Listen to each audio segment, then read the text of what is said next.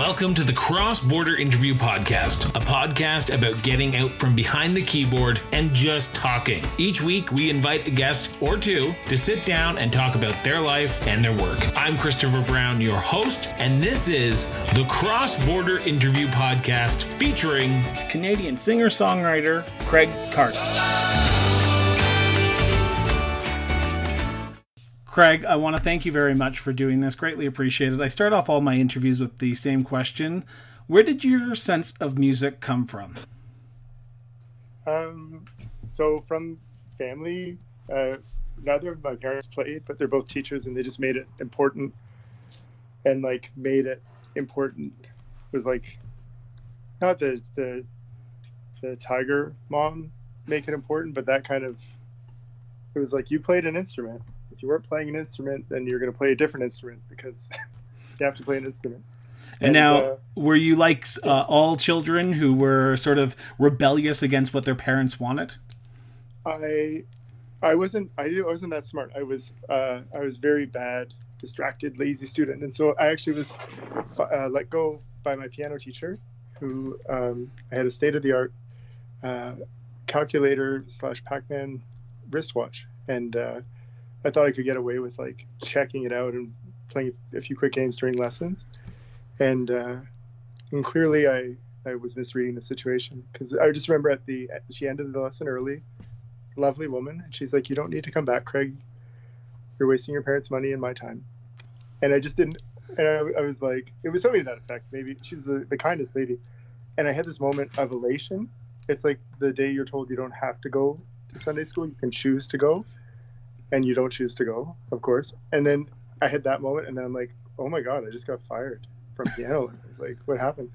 And so anyways, I was lucky to have, my mom babysat, and she sewed to have lessons for everybody. And so we all played. And then for me, the defining moment was going to a new high school and making friends through coffee houses and all the musician students.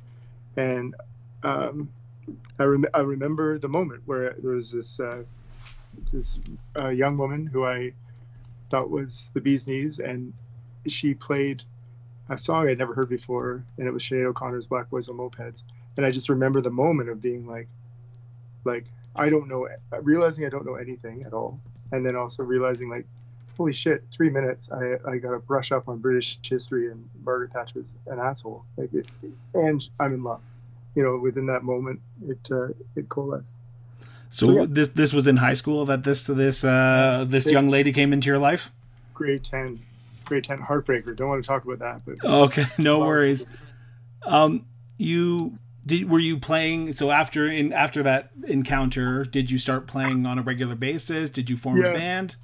Yep. I was in a terrible band called Slow Glass, and we had a gig that where the electricity coursed through the microphone, and nobody believed you, and you would call them over and say, well, put your lips on the microphone, and then they would get the shock, and then they would call somebody else over. And then I just ended up playing solo, and I was so lucky in terms of friends who toured or who lived away, who had bought my cassettes when they were studying at University of Waterloo. And so they would, we had one fellow who's been a good friend, Mike Johnston, wrote to me. He's like, I have a cassette from working at Outward Bound, and it has these 3 songs on it. I'm pretty sure it's you, and I'm sorry if you're the wrong person.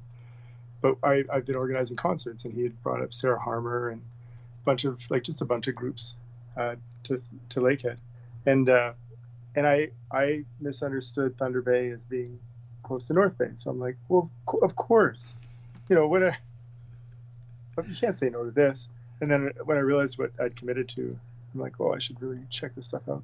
But yeah, there's those kind of experiences of the 3 nights a week gigging for $40 and food and beer, and then also leaving, sometimes for a bit less money even, but just those opportunities to play, and then building that to the point where people were paying for tickets, heaven forbid.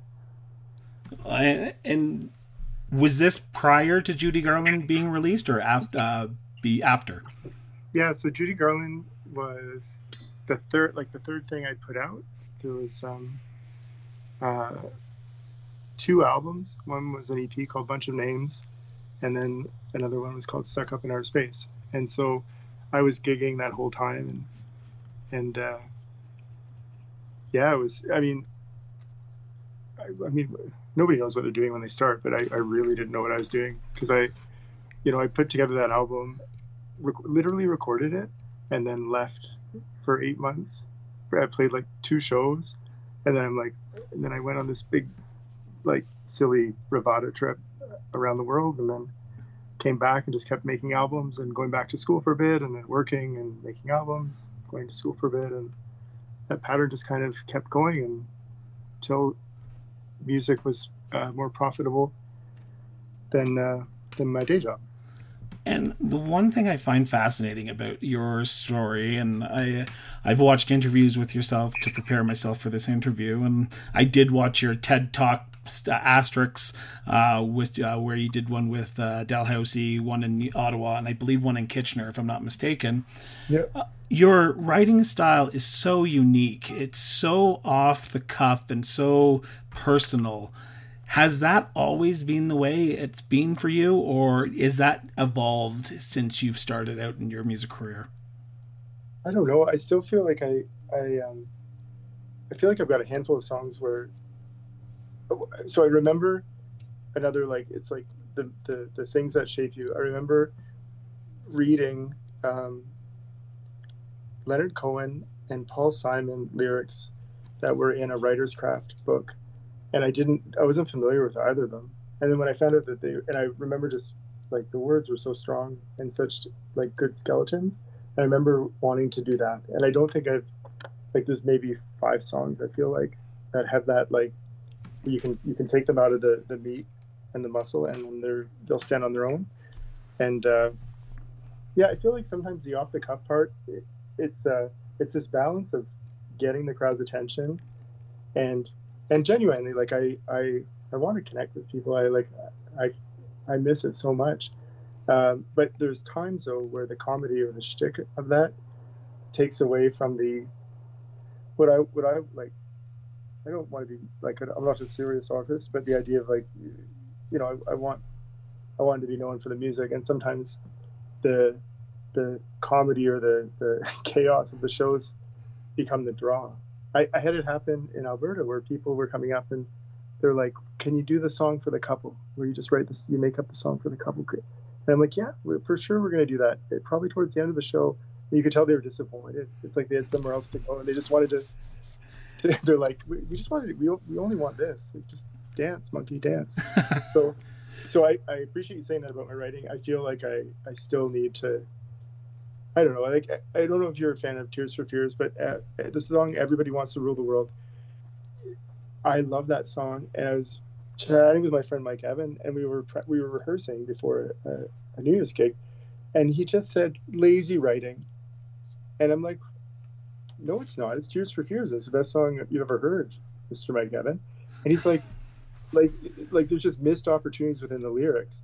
It's inferred, but it's like if it had just been given another 6 months and attention. And that's where I feel like a few songs I've achieved that with. Like "Wait Maybe Love" literally was written in an afternoon.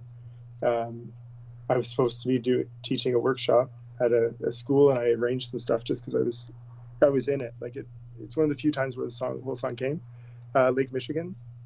I feel like it's like one of the strongest songs that I've gotten to write lyrically and in terms of connection. And I want to keep getting better at that, because I know I can. I've got to ask the question because I'm a fan of the song, but where did Miss Ohio come from? So Miss Ohio is a cover song, and that's Gillian Welch. Okay. And this is the other embarrassing thing, where when you cover people's songs that you're in love with, and then people are like, when you write it, you're like, ooh, no, it's somebody else. But I love that. Well, I love her. And I just love the line. Like, I love the line, had your arm around his shoulder, like a regimental soldier, and mama keeps pushing that wedding down. Like, the whole picture's painted of, like, what the rules that were pushed on women and to men to a certain degree, and the idea of just not wanting to give a fuck. and just wanting to like to feel and be in life. And I find it interesting that you just said painting a picture, because I find that with your songs, even your newest song, Yellowknife, that just came out, it is a picture that you're painting for the listener. And when you're listening to the lyrics, and I've listened to it over and over again because I've become such a fan of Yellowknife, it paints a picture of a story that you're telling the audience, and you can imagine it in your head. And it's very hard to come by artists who do that.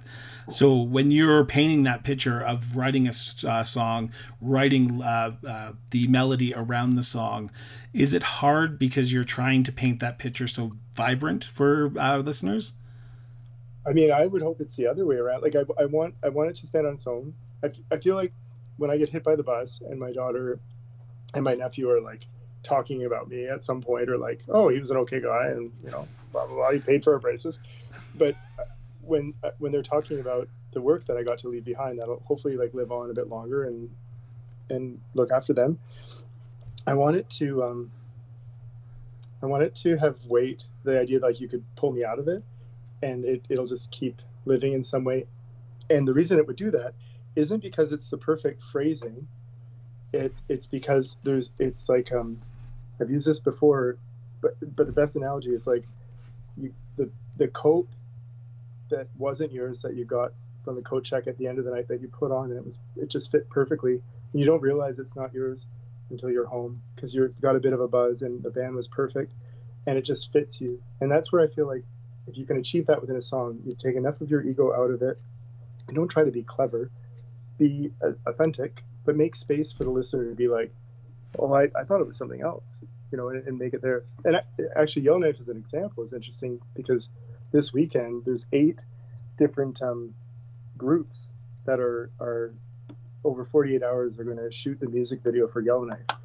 And I haven't met any of them yet. I'm on call for like shooting video or whatever, throwing paint on myself, whatever they tell me to do. But the idea is like, I'm so excited to see what they think it's about, especially because they're from there and it's their place. And like if there's many places in the world where it's ripped open and there's magic, and Yellowknife is one of those places. And I've spent so much time talking about it at shows, about little stories and quirky stuff, but that's why I needed to write the song, to like put out some of the images. And so I don't know how people, I mean, the fact that you've painted it, that's great, and I'm excited to see what these filmmakers in Yellowknife come up with for us. Now, Yellowknife, was that one of these songs that came over a period of time, or was it something that you sat down and were able to just put out in an hour or two or in an afternoon? Because with some music, it can take days, it can take weeks, it can take years. So how did Yellowknife come about? Yellowknife, I had the chorus. I had the chorus. I've been so hesitant to write non-lyrical sing-along choruses, and it's something that I listened to my whole body of work, and I'm like, okay, well, what are other elements that I can bring in, and also just the joy of like teaching 500 people that line and feeling it back to you. And so the bum bum bum ba da da da, I had spent so much time trying to put lyrics over it and to fit them around it, and so, you know, like the trick is never get stuck, just keep going. And so if you don't have a word that rhymes, just ba ba ba your way through the rough version. And so that's what's stuck in the end. The other parts, I mean, the album was started and was mostly done right on the edge of the pandemic, and we just had all this finishing work. And so part of it for me was like having sat with these songs and performing these songs for such a long period, and then being in this really crazy new space and just wanting to make sure the words lined up right. It was like everything was written above the bomb shelter, and then we were all in the bomb shelter together. And so some of it changed, and certainly not darker, like the whole album. Yeah, it's like darker and bigger than I think I felt, than I've allowed myself to feel comfortable sharing. I don't know your experience with writing, but I've caught myself so often saying, well, I can't cover that. Like, I wouldn't do it that justice, or I would get called out on my politics, or whatever it is, like, and it's a confidence issue. And certainly now more than ever, we need to stand by what we write, and it has to like align. But when I catch myself in the moments of like, oh, I'm not going to be able to write it, it's like, well, that's what you have to write then. That's what you have to push through. By the sounds of it, and I'm just correct me if I'm wrong here. By the sounds of it, we have an album that's going to be released here either in 2020 or 2021. 2021, spring 2021, and right now we have 4 singles that are going out everywhere, and then we're doing a really neat experiment by releasing. It's not new; it's been done before, but in a digital platform, releasing what would be called like sleepers or not radio friendly, and targeting playlists in Europe and South America and Hong Kong, just because about 60 to 70% of my listener base on Spotify is not English, like European, South American, and so that's been exciting for me. The idea of like not having to, just being able to share more of the music over a longer period, and sharing it with different groups slowly as singles, and then when the album comes out, it'll have more traction than it would be if we just put it out all at once.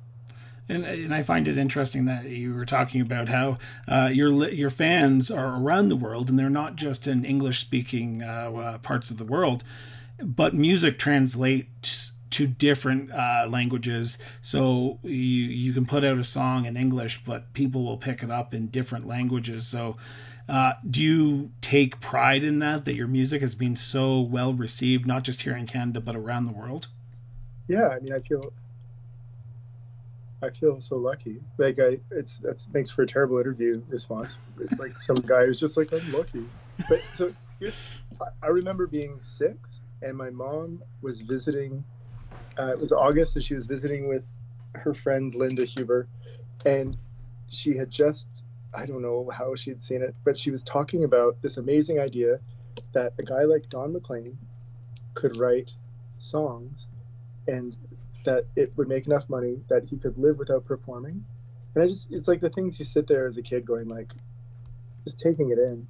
And she also said it was like the eureka moment for her was, and his kids and his grandkids will be able to go to university because of those songs. And I remember that stuck with me, that kind of reverence or the power. And that's magic. If you can make something out of nothing, just an idea, and it can emotionally open you up. And I hadn't remembered that story forever. And when I met a fellow who I'm working with now at his management, Tom Sarek, and he, he's worked with like Lou Reed and Cake and all these bands that I'm like a huge fan of. But when he contacted me, he's like, I like all the songs that are doing really well, but I want to understand that here's the songs I really like of yours that don't that aren't popular, and I want to change that. And I hadn't remembered that story or that experience of like the power of words and creation. And he said to me, like, what do you want to do? And I'm like, well, I want to realize what at age 4 or 5, however old I was, that to create a body of work that would go on and like hopefully be of some service to people. Hopefully. And you talked about how this new album, the new songs that are going to be released on it, 4 of them that are coming out here soon this year, are a little bit darker. One song that you released earlier on this year, right as the pandemic, or just a little bit after the pandemic hit, COVID-19, was To Be Safe, Loved, and Home. Now, this is a song that you've been playing for some time now. Was it a conscious choice to release it during the pandemic because it has such a unique feel that to be safe, to be loved, and to be home during this is all you really need? Yeah, well, I mean, that's to the credit of Jeff at True North, because I was in James Bay. I'd come back from doing shows. We were right across from Polar Bear National Park. Like I was looking at my GPS and like this is actually a provincial park for polar bears. They're like, no, it's a lot of land. Like, we assume there's polar bears there, but I just had this like mind-blowing experience, and I was just watching and super isolated, and I could feel, you know, the students I was working with and writing with worked at evening jobs, and they were talking about people hoarding, and I'm like watching the news and everything was crazy. And when I came back, I shut down for a few weeks, and Jeff was like, start working. Jeff and Jordan from True North were like, start working. This song is good. Tidy it up. It's going to connect with people. And so instead of spending money on the video, what they did was they took the same budget and they donated it to the Musicians Unison Fund. So every video we got from people was like $50 to the Musicians Unison Fund. And to be honest with you, I think our hope was that radio would embrace it more. And the interesting response we got was people don't want to hear anything new. Everybody wants something familiar right now. And also, I mean, everybody was trying to figure out how the hell to run things from our homes. So I think that was part of it. But that pushing, and I remember being like, well, things are hard, Jeff. Like, I don't know if I want, like, how are we going to record remotely? And he was just like, okay, well, so a week. Like you're, you know, like, get on it. And you need people like that as part of your team, you know, or as your friend base, who are just like, okay, good, yeah, and keep going, like, forward. And he picked that song out, and I'm hopeful it'll still get to see life. I mean, part of it feels weird and opportunistic, but who knows? I'm worried that we're all going to look back at this period as a lot of urgent art being made. That was like, it's like, you know, putting our hands over the candles because we just need to feel something and we're worried and nothing makes sense. I think there's some people who are really hitting it, like Gillian Welch, her newest, and Sufjan Stevens.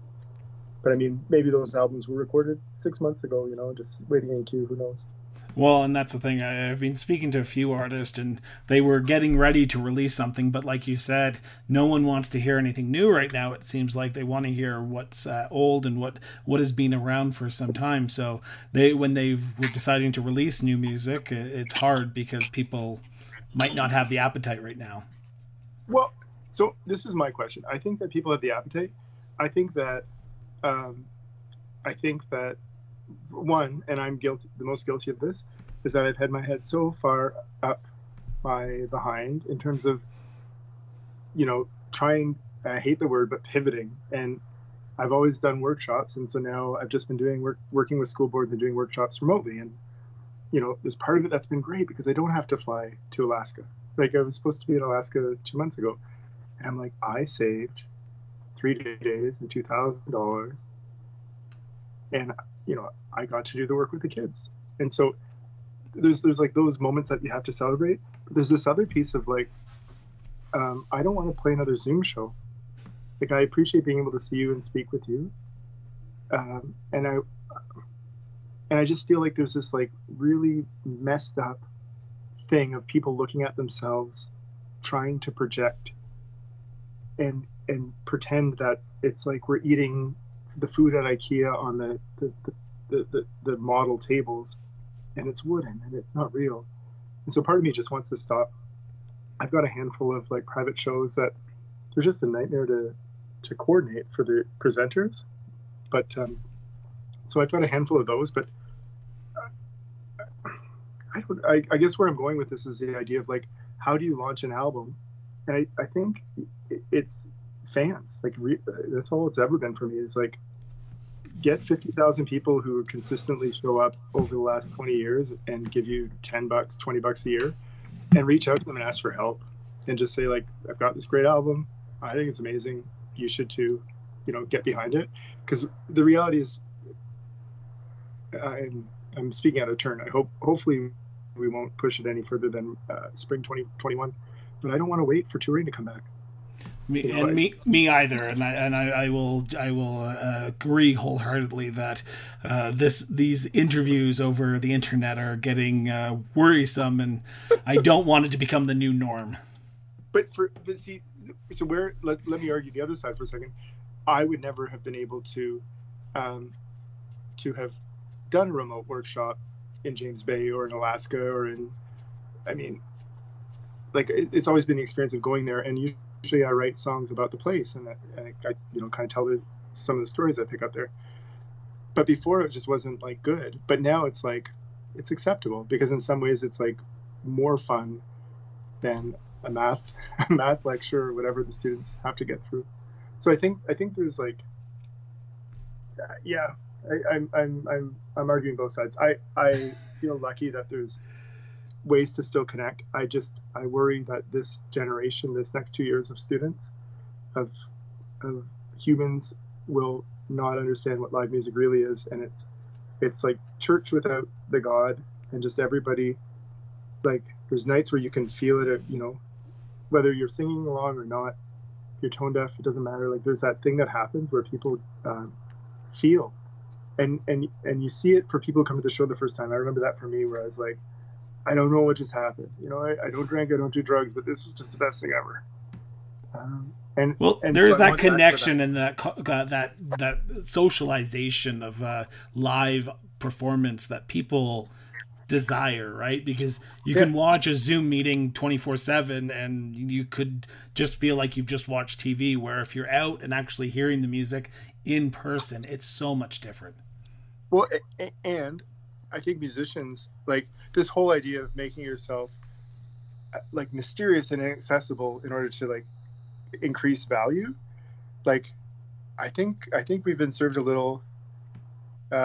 Paul Simons is a guy who runs a Black Sheep Inn, and I think he would agree with me. It's like we've been served a little bit of like hoity-toity soup. It's like, okay, well now nobody can play. Now what's your value? Nobody can play, and we're not sure when you can play again.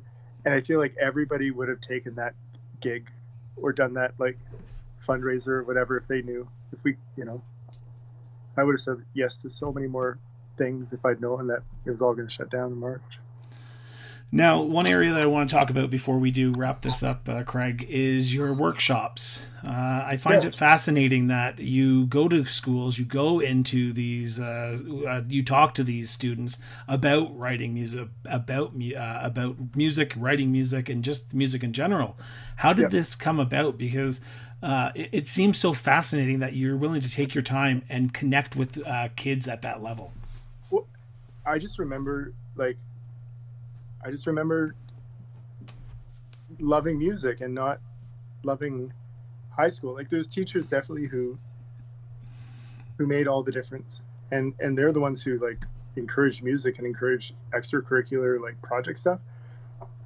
I think I feel lucky.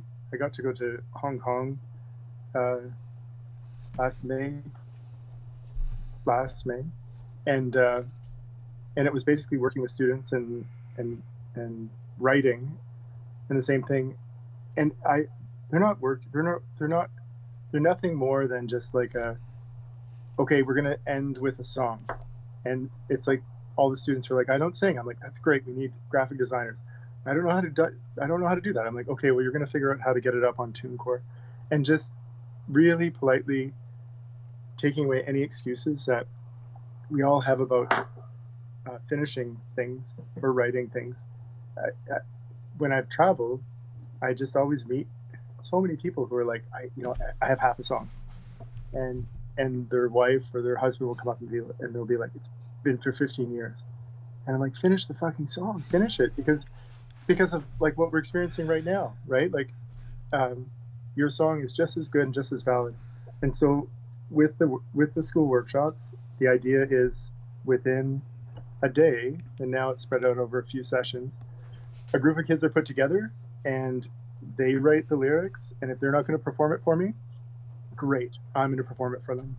And then they'll say they don't like the way I'm performing it. I'll be like, great, so now we need to fix it and you need to perform it the way you want to. And just, this most recent, because it was so unexpected, we were recording into phones almost exclusively. There was always at least one student, male or female, who would take the lead for production. And I think that's what I never experienced as a teen university student wanting to be a musician, there was never that like easy access of knowledge that there is now.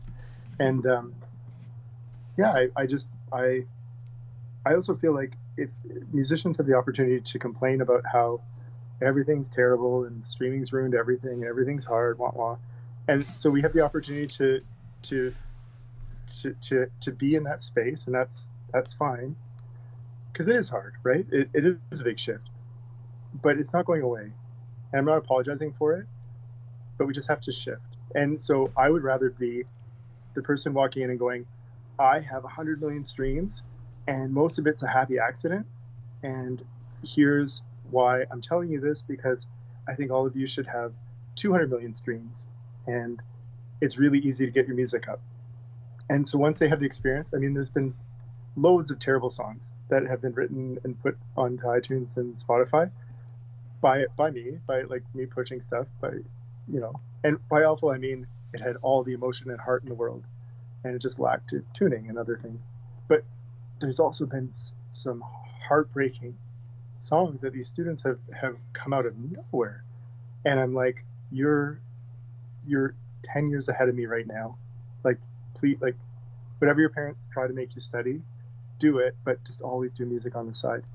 Because I had people who encouraged me that way, and otherwise, like, I was told that music was too risky, and I was doing really well. Like, I had it, but it was always a side hustle. And so I want to take away all the excuses that the students have about creating, and you don't have to do it full time to write a song. And when they say, I can't write a song, somebody from their class will be like, well, wait a second, that guy came. And we have it online, like, it's irrefutable. Yeah.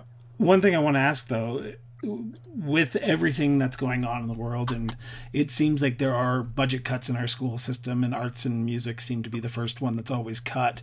Do you find some students, when you do the workshops with them, are so energetic because they have someone that they can look up to, like yourself, who is now giving them their time to say, let's write a song, let's do this, and they are so energetic about doing it because that is their passion?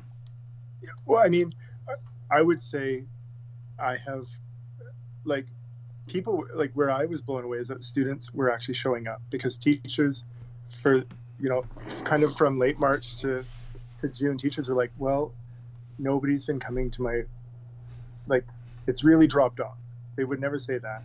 And these are teachers who really, like, they did not have to figure out all the Zoom or the Google Meet technology with me, and it was so much extra work for them, and they just loved, they believed in their students. Some of them hadn't even met their students in real life.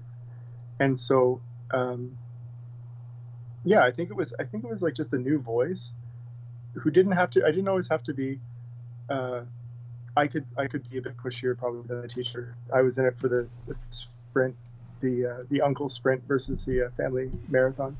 And yeah, the kid, I mean, the one group that came up with stuff, it was all about like, are we going to have a summer? It was so pure. It wasn't like, you know, rising rates in Florida and Donald Trump. It was like, we just want to have a bit of a normal summer and fall in love, and you know, like, will it be okay to like meet my new boyfriend or girlfriend, and like these really like sweet, yeah, there's like really sweet things. And just the fact that once it's like a Stone Soup story for me, where, you know, you kind of just say, well, this is going to happen with you, with or without you. And then suddenly everybody's like, well, I've got a ukulele that my dad lets me play. Or I've, you know, the one guy had bagpipes. Wow. He wasn't going to tell us at the end. And like those kind of things where it's like, okay, well, how are you going to record them?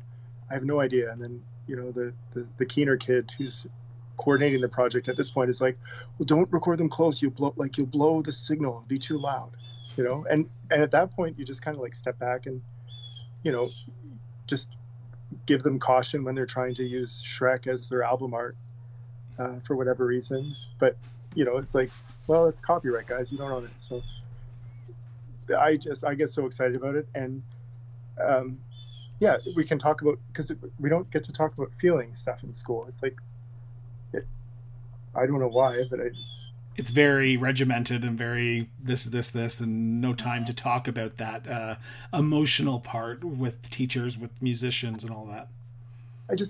I also think there's just a lot of fear, and that fear bleeds through. I worked with 40 different teachers. We all wrote songs and like collaborate on lyrics, and there's just this, like, they wanted to be in the classroom and they just wanted to look after their students. And there's this, it was so awesome seeing that. And it kind of like just took the wind out of the whole, like, you know, like, teachers are failing students. They're not. We're all just doing the best we can. They were all just doing the best they could, students included. And you could really feel that in their writing. Like I feel lucky to get to do these workshops, because at the end of the day, all I'm doing is just like politely pestering people to like finish. And when they're like, I can't, I'm like, oh, let's problem solve. You know, how can we? And that's pretty much it. And what's the biggest obstacle holding people back of finishing items? Is it because they don't think it's good enough, or what? I think that's part of it. Yeah, I think it's like definitely ourselves, and definitely like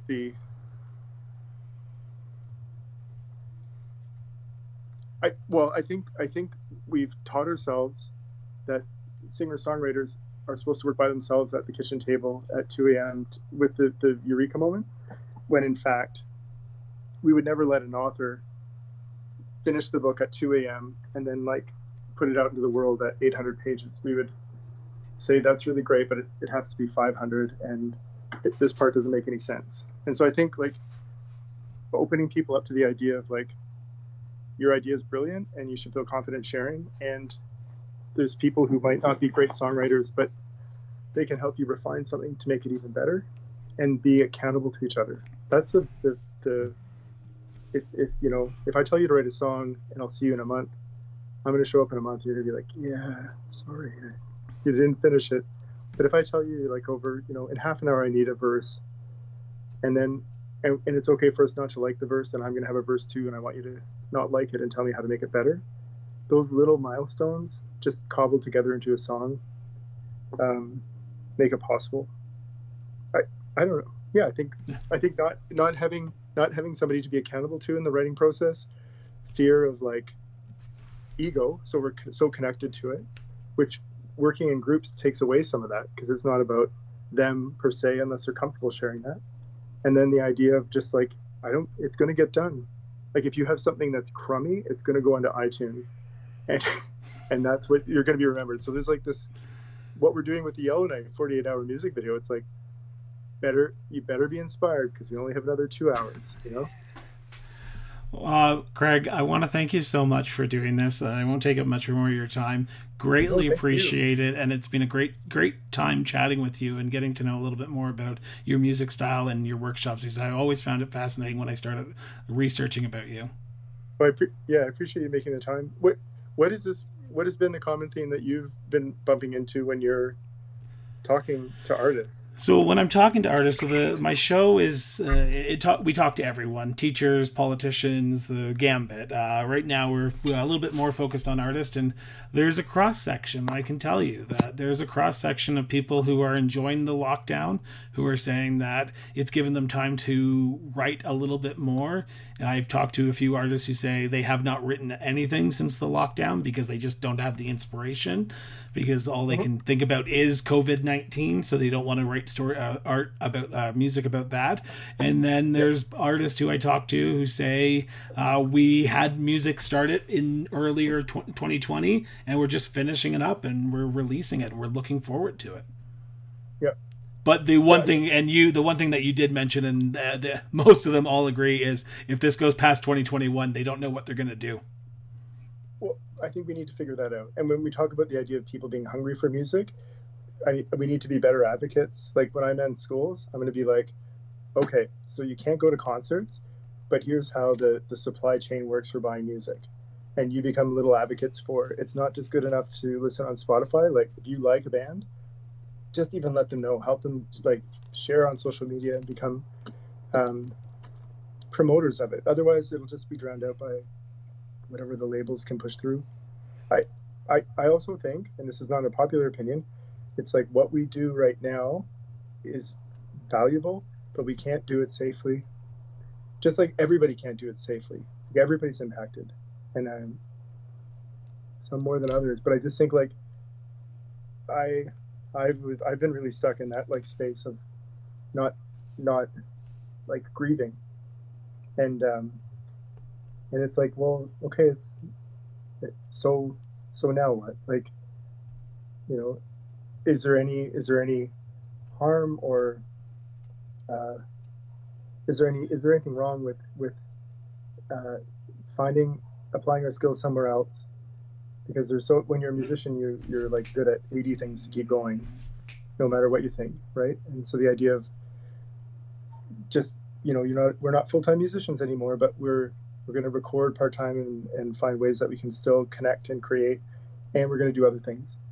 I just feel like that's a not very popular opinion, but in the short term, I just think it'll help in moving forward, and that there's no harm in finding other ways to sustain ourselves until we can do this again.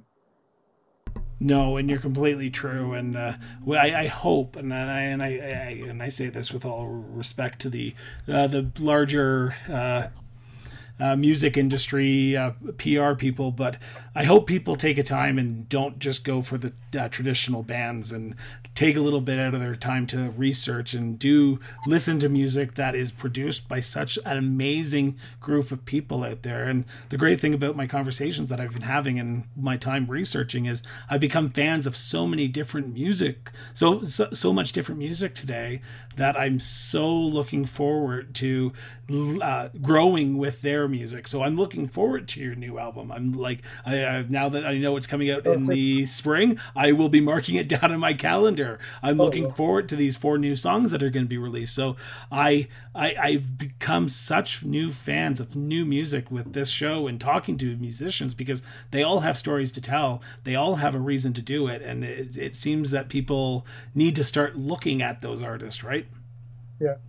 I know it's out of sequence, but one thing I did want to mention that I didn't get to say before is that the reason I started doing workshops is that one, I have a bunch of friends who are like camp counselors who become teachers. It's a natural Pokemon cycle, and they would invite me because I would be out in Alberta or Saskatchewan or BC, and I also feel like there's the advocacy piece and the kind of like hand up that we all got, but I also feel like it can be such a vampire's life where you don't really connect with anybody except in this weird little box of a room with alcohol, and you know, it's like you're kind of there and then you're gone. And at least if you're like contributing in some way to the community and connecting with these students, I feel like I just wanted to like share that idea that like rather than just ghosting and leaving, it gave touring a bit of a daylight element that isn't normally there all the time. That's true. Craig, once again, I want to thank you so much for doing this. Greatly appreciate it. Thank you. And like I said, I look forward to the new songs and the new album. I'll be one of those people buying it on iTunes for sure. I really appreciate all this, Chris. Thank you once again for listening to the Cross Border Interview Podcast. If you loved this episode of the Cross Border Interview Podcast, head over to iTunes or wherever you get your podcast and subscribe, rate us, and leave us a review. All the links to our social media accounts are in the show notes, or visit www.crossborderinterviews.ca. The Cross Border Interview Podcast was produced and edited by Miranda Brown & Associates Incorporated. Be sure to tune in for our next episode of the Cross Border Interview Podcast. Once again, thank you. Bye-bye.